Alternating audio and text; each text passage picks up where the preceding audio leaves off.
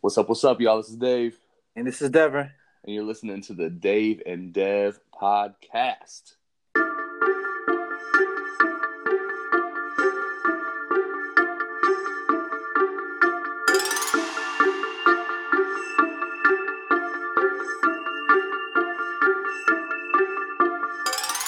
Dave and Dev, gotta keep it real like Dave and Dev. On my job like Dave and Dev, tell no lie like Dave and Dev. Some days I wanna stay in bed, but I get ready for the day ahead. I wanna complain, but I pray instead. Then I'm on my way to the Dave and Dev, and it go like, I don't need a crew, don't play by he say, she say rules. Complain, no, we can't do. I'd rather have faith while G-O-D make moves. So please stay cool. All I do is speak the truth on things I see they do. I'm a sinner myself, no lie, I need grace too. We lit like EKU, yeah.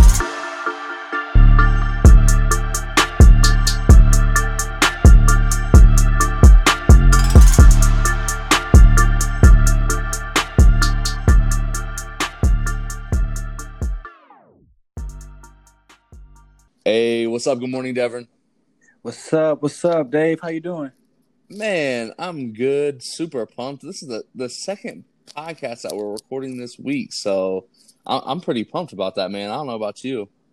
Yeah, I'm excited. We're giving the listeners something to be excited about too. So this is a good. I'm excited about our guest today too. Yeah, me too, man. Well, happy Saturday, May 23rd. I don't know about you, man, but I'm trying to get my hair cut in the next couple of days, so.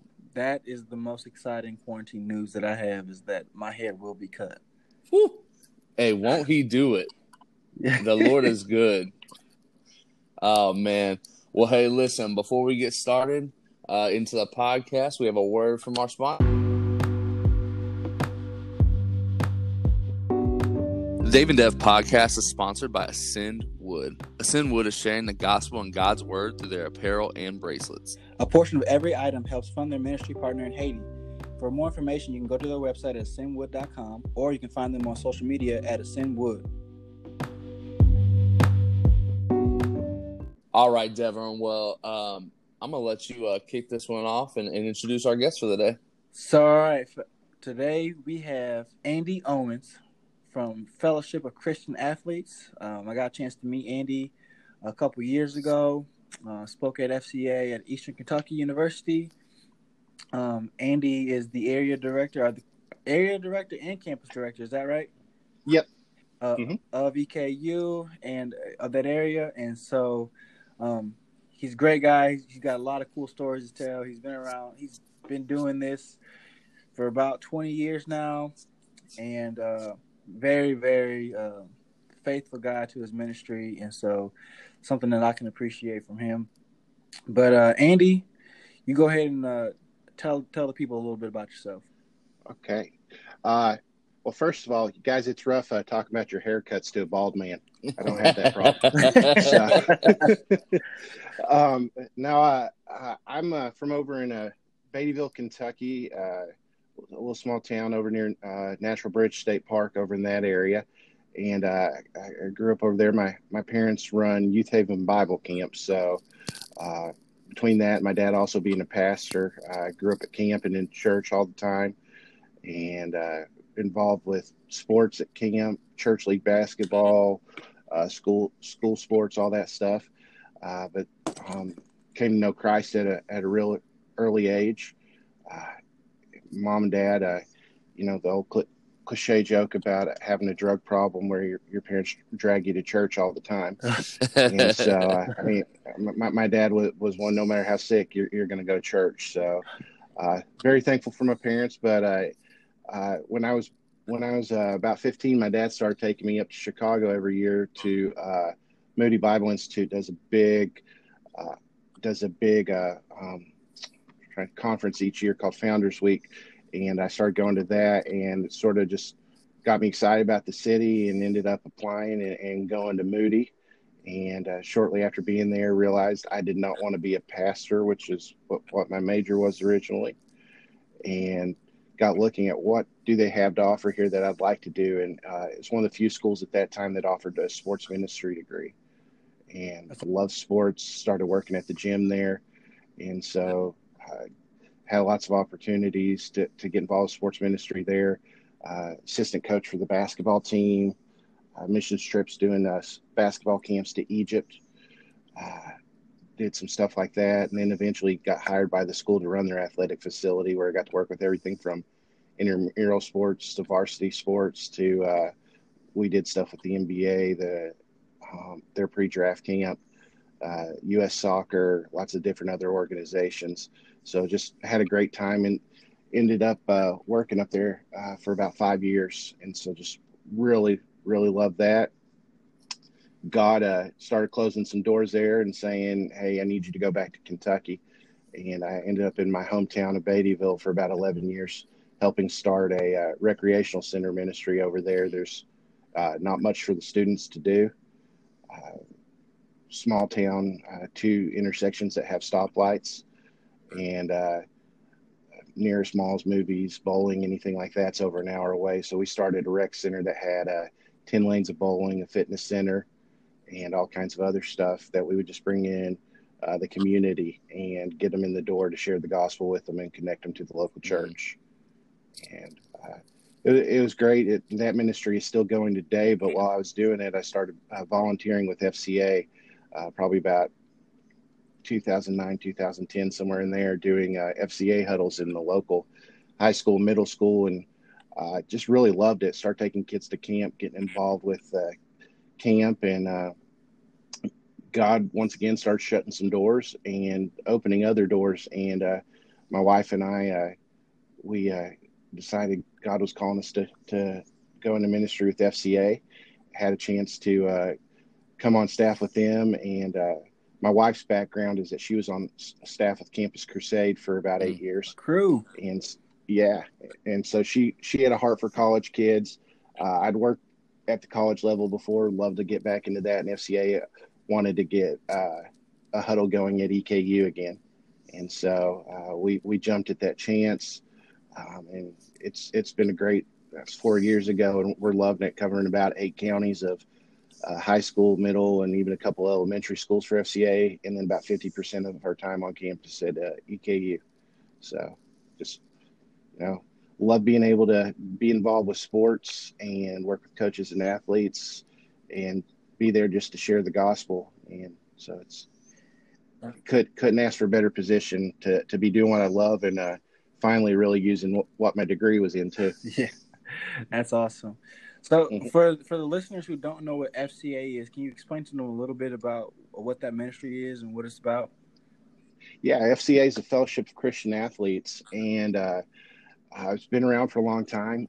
Started in March of 1954. And what we do is we go into the campuses and work with coaches and athletes. FCA's vision is to see the world transformed by Jesus Christ through the influence of coaches and athletes. And that's what we try to do is get coaches and athletes to use the platform that they've been given to share the gospel with others, to make disciples. We live in a country where sports, is king, and our sports heroes are elevated. And that's not even talking professional athletes. I mean, your local athlete has a platform. Mm-hmm. And so we want to get them to take advantage of the platform that God has given them and use that to spread the gospel. And so it's exciting time for us right now. FCA's just launched a new initiative. We're getting ready to start going called E3, where we're going out and we're trying to work with coaches and athletes to engage them, equip them, and empower them with the gospel, and just go full on into discipleship and see those coaches and athletes go out and reach their teams and their communities for Christ. Oh man, that's awesome. Yeah, that's really, really cool. Yeah, and I tell you, it's what's awesome about it too is FCA's been around so long. We've really got just open door with a lot of the schools, and so in a lot of these communities that I work in, the local pastors and youth pastors, they are not able to get into the public schools. But by partnering with FCA, we connect them to speak with local school huddles, to serve as what we call a character coach, which is a team chaplain. In serving those roles, we are able to help give the local church an avenue into the public school that they normally wouldn't have. That's pretty cool. So you have you've been around all different types of athletes. Yeah. So, and I love how humble you say. You just say, "Man, I was around the NBA pre-draft camp for a little bit." It's like, it's like, man, that's a huge deal, man. So, like, first of all, can you tell us a little bit about how it was to be like at those pre-draft camps? Like, what was that like? Oh, it was great. I loved it, and what was good for me was I grew up just a huge NBA fan. You know, a child of the '90s, was a huge Bulls fan, and one of the reasons I started looking at Moody was because my dad, when he visited there to recruit kids to come work at our camp, he got to see different NBA teams practice there, and so he would come home and tell me about it, and I'd be all excited, so I wanted to go there. So when I got there and got working at the gym, and my first job that I ever did was I got hired working at the gym because they needed extra help for the WNBA pre-draft camp. And so, which is still cool. Yeah, it was, and it opened the door for me because I was a big enough basketball fan that I knew the athletes. That's awesome. And so I got in there when they saw that I knew who people were and didn't, fangirl on them and freak out. That they started using me, especially I would work the main security door because at all these events they give credentials out, but you've got some people that they're not going to show those credentials, but you should know who they are anyways. And so I did. So that really helped me get involved there. One of my buddies, we were working one time, and Jerry West started to come in the gym, and my buddy wasn't going to let him in. And I said, "Mr. West, go on in." And he was like, "Why'd you do that? He doesn't have a credential." I got to point to the logo, and I said, "That's his credential." You don't need a credential. So, yeah. But yeah, just loved it. I got to work there first as just a student, working security, cleaning, all that stuff, to eventually working for the school and being the facilitator and running the draft camp that way. You know how fired you'd be if you didn't let Jerry West? You're out of there immediately. Get out right now.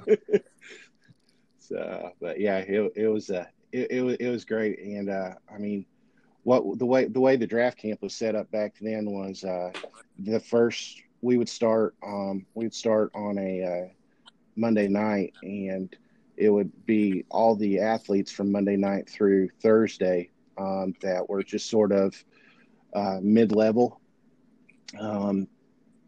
probably going to go mid to late first round or later, or possibly not even get drafted. They would bring in for the draft camp, and they would do all kinds of drills, scrimmages every day, running through all kinds of stuff all the way through Thursday, and then Friday was nothing but scrimmages. And then we would go to a big banquet on Friday nights at the hotel where everybody stayed, and eat with the players and athletes, but then get up early on Saturday morning and they would sneak in your lottery picks. They didn't have to scrimmage or anything. They just needed to get their basic stats of how fast they could run, jump, all that stuff. Yeah. So that's where you got to meet the guys that had already proven themselves in high school or college. Man, that's awesome. You just say it's so chill. Yeah. That's great, man. Well, I definitely, I want you to expound a little bit more upon, some of the stuff that maybe you learned in that time that, maybe through meeting elite athletes or being a part of those different opportunities shaped a little bit in terms of how you now have the opportunity to interact with athletes from, a Christian basis, from, the FCA basis. I think the biggest thing that I learned is just they are people just like anybody else, and you got to talk to them like that.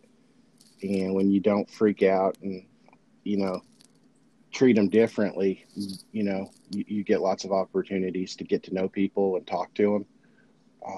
And same thing, like when we're on the college campus, these kids are just looking for people that, care about them and treat them well. And, especially with what we're doing with our college athletes right now is providing like a family environment. And so we really tried to do that at the gym there in Chicago. Was provide that, just give them their space, talk to them, help them out, and build relationships that way. I know one of the things we used to do was when Bill Self was at Illinois, they had a summer camp. It was just basically a round robin tournament at our gym for all the high schools in Chicago, and he would come and there'd be one or two players like D Brown or somebody like that he'd be there to scout. But because we treated him differently, Coach Self would, if there was nobody he was wanting to scout, he'd come out to the front desk and watch TV with us. That's really cool. Yeah. And so just getting opportunities to treat people that way. Shane Battier would come in and practice at our gym some and go through shots and stuff. And I remember in the NBA pre-draft camp, one of the drills that they would do, they would get at the free throw line and run up one side of the key, sprint up, shuffle to the right, backpedal up the other side of the key, shuffle left, and then go through it in reverse. And I had gotten to know Shane pretty well, and we were sitting there talking, and he had several different guys go through it and just sort of half-heartedly did it that year. I believe there's a bunch of high school guys, and they just didn't have any effort. And then you see Battier go through it and just totally, kill himself trying to get through the whole thing. And I'll never forget with him. Afterwards, I was talking to him. I said, "Man, you killed it compared to those other guys." And he's like, "Well, they don't understand. This is a job now." And so just different interactions like that all came from just being able to get to know people and treat them like That's regular awesome, people. man. So I know that there's a super high level of basketball competition in Chicago, and then obviously being there, you said you were a child of the 90s and grew up watching those Bulls teams. So did you get to interact at all with any of those Bulls players? We gotta ask if you got around MJ. I just gotta know. Yeah. The thing with our gym was most of the time it was the teams playing against the Bulls that came and practiced. And at that time, really, the Bulls stunk. Was it so? Were you right after? Oh yeah, I was up there. I was up there when Elton Brand was there, and they got rid of him and brought in. I was there working the draft when they did Eddie Curry and Tyson Chandler, and the rough all those years. guys. And so, I got to see 1 year of Jay Williams before he decided to ride his motorcycle. So you were the after party after the last days. Yeah. You were at the post prom. But what was cool though was I was there when all the guys I grew up with were somehow affiliated with different teams, and so like I got to meet Pippen when he was with the Blazers. Got Barkley and all them were with the Rockets at that time, and so got to see some different ones. Not the way you think of them in your mind, but still got to see them. And then Jordan was with the Wizards, and at that time, and so like at one draft camp, we snuck him in the back door, and I had one of the guys that was working for me as a janitor at the draft camp. He held the door open as Jordan was coming in. Jordan threw down a stogie, and so he literally, as soon as Jordan got around the corner, picked up the last part of his cigar and put it in a bag. That's kind of creepy, but that's cool. Oh yeah. So he could say he had Jordan's cigar. But then Jordan, we snuck him in the back door, got him upstairs on the walking track where he could look down and watch all the scrimmages in the draft camp and be away from everybody. But I got about 3 feet from him. He looked at me. I looked at him. I waved. He gave me a head nod, and we've been best friends ever since. And that's why why you guys are both got the same hairstyles and everything. Oh my goodness, y'all got exactly, the same barber. Exactly. Oh, that's awesome, man. That's really cool. Oh man. So speaking of Jordan, and I know you. I'm gonna give you this title. So you are a Michael Jordan apologist. So you told me one time when one of our conversations that you had written a paper about Michael Jordan. Is that right? Yeah. Yeah, in Bible college, we had an English class where we had to write a research paper to defend a position. And so, I'm at this Christian school, and there's some serious subjects going on. One person writing a report on, why the American Revolution may not have been biblical. Other people writing stuff on abortion, all these things like that. Serious subjects, theological subjects, and I get up to defend my position, which was why Michael Jordan was the greatest basketball player ever. And but the teacher was good. I got a great grade on it because I had like a 40-page paper with over 100 sources cited and more research and visual aids and everything else than anybody else in the class. So in your mind, there's no doubt that Michael Jordan is still the greatest player of all time. Oh, yeah. And I think this documentary only confirms, you can compare all the stats and all that. And I know there's some stats that he's going to start losing pretty soon just because he didn't put in the years with the retirements and stuff that some of the other guys did. But you just look at the competitive nature. Nobody will ever be able to accuse him of quitting at any point. And just the drive, I think without a doubt, he's the best. So speaking of the documentary, what was like some of the best moments that you had that you watched during the documentary? I think for me, most of it was just sort of, I could remember where I was for most of those events. One of the best days of my life as a kid was when my parents finally broke down and paid for cable, and I got WGN to watch Bulls games. And so, I could remember where I was for all those games and stuff. So that was good. Probably the two biggest things, though, that hit me was that episode 7 right at the end where he's sort of counting the cost of what it took to be that competitive and play that level. And I was listening to another podcast this week, and they were talking about it. And I have to agree with what the guy said on there. It's like it hits him at that moment exactly some of the stuff that he gave up with friendships and relationships to get to that level. And when he asked for a break, I was ready for him. It was intense. So I love that. And then just on a personal level, this last week, I'm going through a situation right now where my father's in the hospital, had a stroke last week, and so just a lot of stuff going on there. Just, not able to go be with him because of the COVID-19 stuff. But, I'm watching the last few episodes of The Last Dance and remembering all the stuff that's going on with my dad and how we used to watch the Bulls games together. And then all of a sudden, they launch into that whole section talking about Steve Kerr and Jordan's fathers. And I'm like, oh, wrong time for this.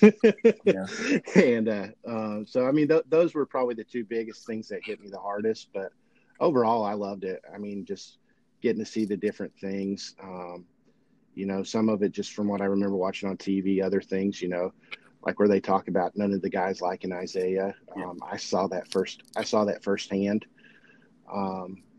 He at the draft camps and all that was when I was there, was when he was with Toronto and New York and those teams, and as an executive, and other guys didn't really have much to wild. Do with yeah. That's even like seeing that like on the documentary, it's like it seemed like Jordan was still like upset about Eddie. Oh yeah, and that's the thing, like the whole dream team thing that they talk about with all that. Jordan, he swears he didn't keep him off the dream team, and I don't think he ever probably voiced it, but they knew that they wouldn't get him if they had him. Yeah. On the dream team, but he'd already ticked off,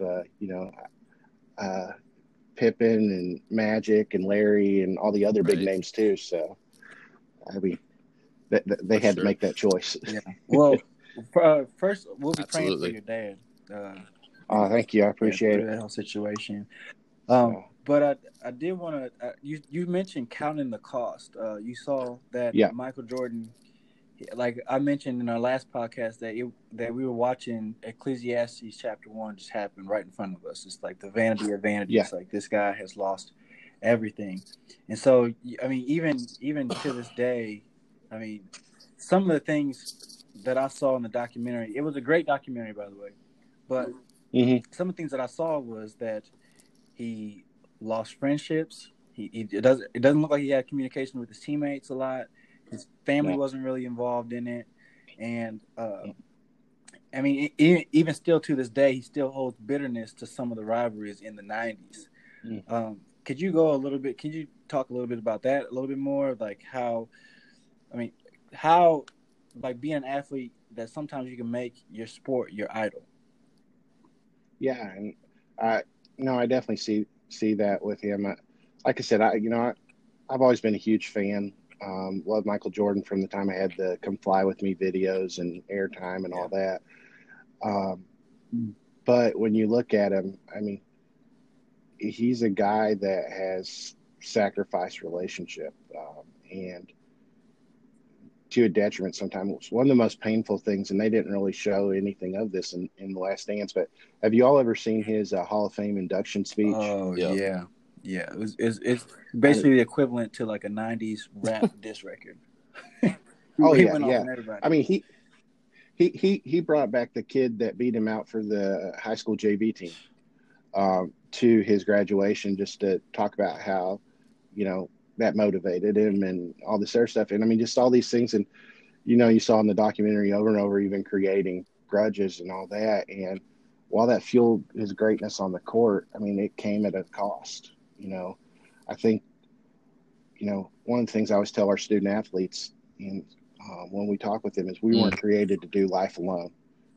We were created for community, first community with God and then community with others. When we look in Genesis, the only thing that wasn't good was that man was alone.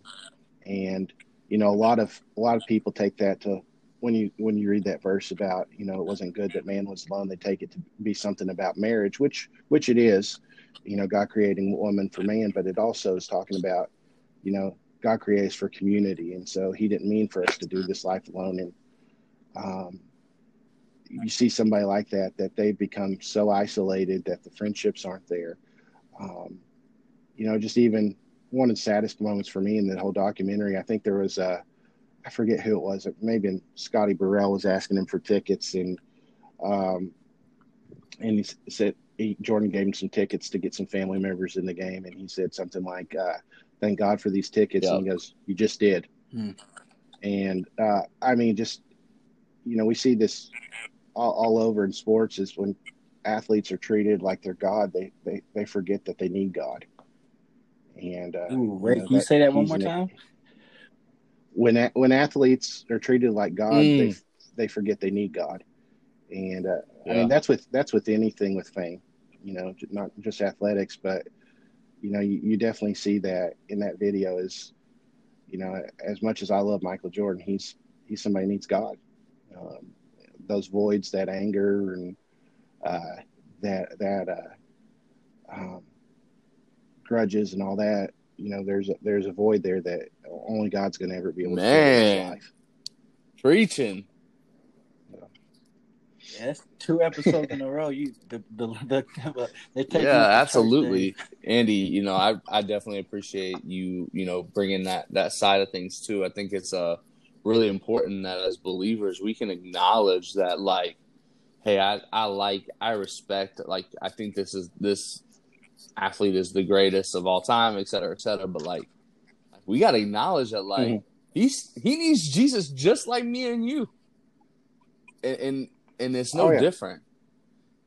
And I love that you are a part of and you lead a ministry that, like, gears towards people that have a tendency to be put on top of these mountains, these pedestals of greatness, even at EKU. Like, Devin, you played there, like, in the community at Richmond, like people loved you. Like, people loved the athletes, the quarterbacks, the best basketball player, the best baseball player. And, like, when there's ministries out there that can impact those athletes and help them see, like, look, like, you may be treated like a god, but you are not. In fact, you need God, like, 100%. So I appreciate that.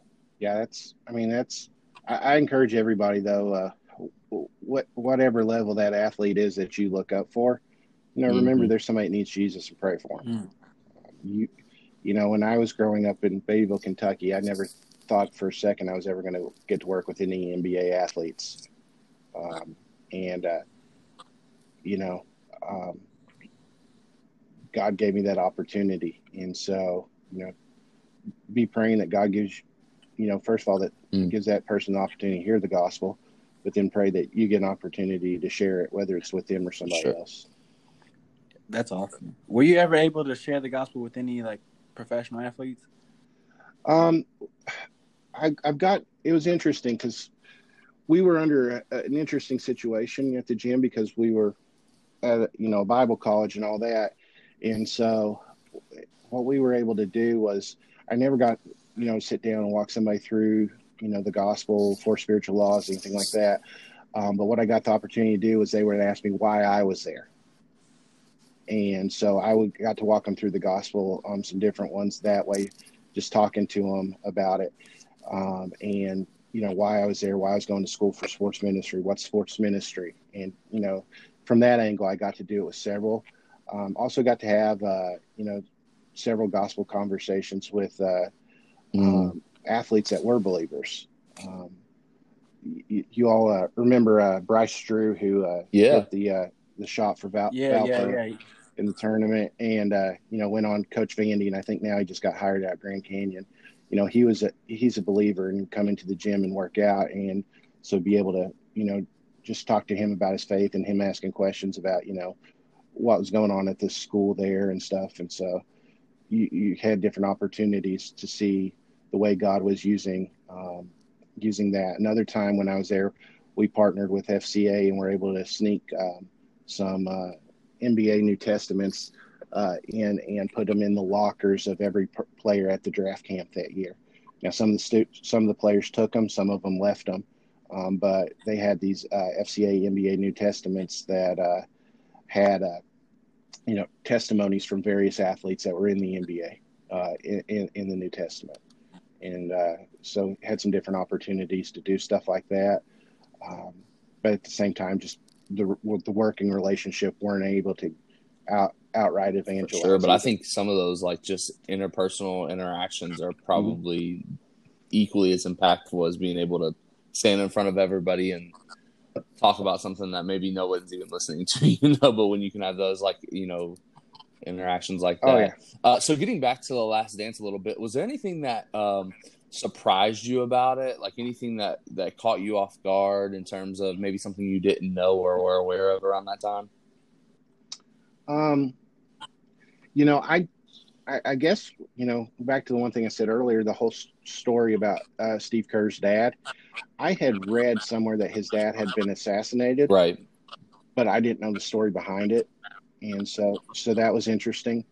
And so that from a standpoint of something I didn't know, that was one of the things. And even just some of the stuff with Scottie Pippen's history of his having a dad and a brother who were in wheelchairs and disabled all at the same time, didn't know all that.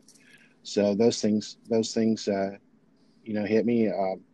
One of the jokes when I was in Chicago was, whereas Jordan is beloved, the joke is up there, as everybody calls Scottie Pippen, no tipping Pippen, because he won't tip any server or valet or anything like that.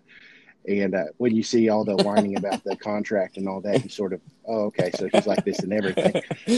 So that made a little more sense, And then I guess the things that surprised me though were like as much details they went into different things. The 92 finals against the Blazers, and then even the last 2 finals against the Jazz, they really didn't go into detail on those as far as interviewing athletes from those teams. I know like Drexler, I got to meet him a couple of times. He's just a really good guy to talk to, and so I was surprised they didn't have him on there. And then even with the Jazz, I like John Stockton, but he's about as interesting as watching paint dry. So I don't know why they didn't bring in some of the other guys from the Jazz to interview as well. I know. I would have really liked to have seen Karl Malone. I actually saw an interview with him yesterday, and it was not regarding The Last Dance, but it was just really interesting. I think it would have been a cool point because of how they were like fought back and forth, for two finals. Yeah, and so those were two things I'd like to see, was just more detail on that, because it seemed like those 2 years with the Jazz and the 1 year with the Blazers were just really quick. I wonder if they didn't interview anybody from the Blazers because of how MJ said that about Clyde going after him or whatever. Yeah. They between that and what he did to him in the practices for the Dream Team, I think he shook him sort a little of messed with his confidence. Because I was wondering about that too. It's funny because on the podcast that we just released, we talked about Ewing a little bit. I remember growing up and my stepdad always not liking Ewing. He always would say he was like a crybaby and stuff like that. But I really didn't get to watch a whole lot of him. And so it was funny. I was asked one of my favorite parts about the show was watching Ewing get dunked on repeatedly. I just found it so funny. I remember my wife being why is that so funny to you? Like, what's so funny? I was like, it's just hilarious watching the biggest guy on the court get just posted repeatedly. Like, Pippen made Ewing on posters repeatedly. So. And then you've heard of Bill Simmons theory. No, what's that? Well, Ewing had all these years where he just struggled and couldn't perform and all that. And the closest that the Knicks ever got to winning was in '99 when Ewing went out injured. The team rose and did better than they were supposed to. So he's got this Ewing theory for all these sports about where the team, when a player that's supposedly the star goes down, and they do better without him. And so he does a whole thing with everything from like the Patriots losing Bledsoe and going on and winning with Brady, and just all across sports. Anytime a team does that's really interesting. I got a couple other in mind. Like as soon as there's actually makes sense. Yeah, that actually may be a little. Yeah. They may actually be a better team without their star. So that's awesome. But well, let me ask you this question. Who was the best athlete that you saw in the pre-draft camps? Pre-draft camps. Now, as far as just getting to meet, pretty much everybody from the 2000 to up through the 2005 draft camp, I got to meet in some way or another. And so like your lottery picks, I didn't really get to see them play as much.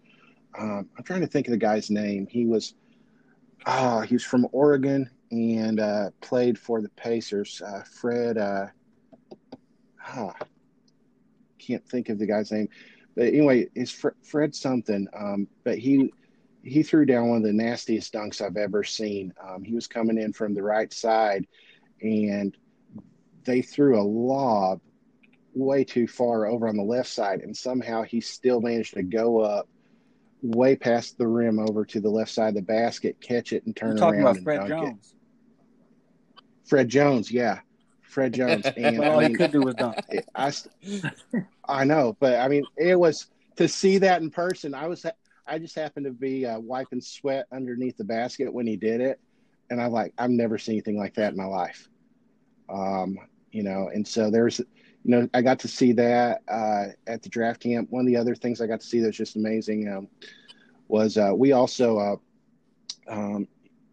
the Adidas used to host a high school all-star game when Sonny Vaccaro, the shoe guy, was working with Adidas, and they were trying to recruit LeBron. And so we had a high school all-star game the year LeBron was a senior.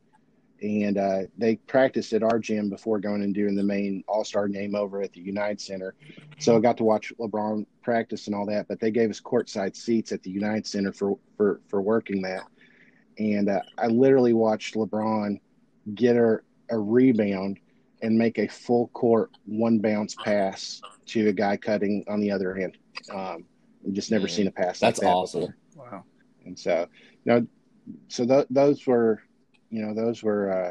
those were probably two of the best plays that I ever got to see. But I mean, just some of the other stuff, getting to watch different ones. Probably the coolest thing I ever got to see was we used to have this group that would come into the gym.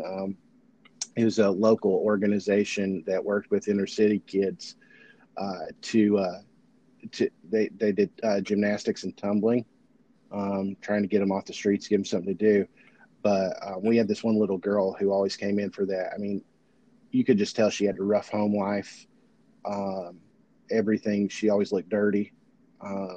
But she always came in. She had a trapper keeper. She always came in inside the lining of the trapper keeper. She had all kinds of Allen Iverson stuff. And so she came in the gym one day, and they're in there, and she's freaking out just that the Sixers are in there and all that. But Iverson had already gone back out to the bus by the time she got there, and so she was all sad. Larry Brown came out and saw her holding her thing, and dude, that's he took awesome. her out and I put just her on got the bus to meet Oh them. man. And so, yeah. And so that was probably one of the coolest, non-actual on the court things I ever saw was that. And so, but yeah. So yeah, it was great.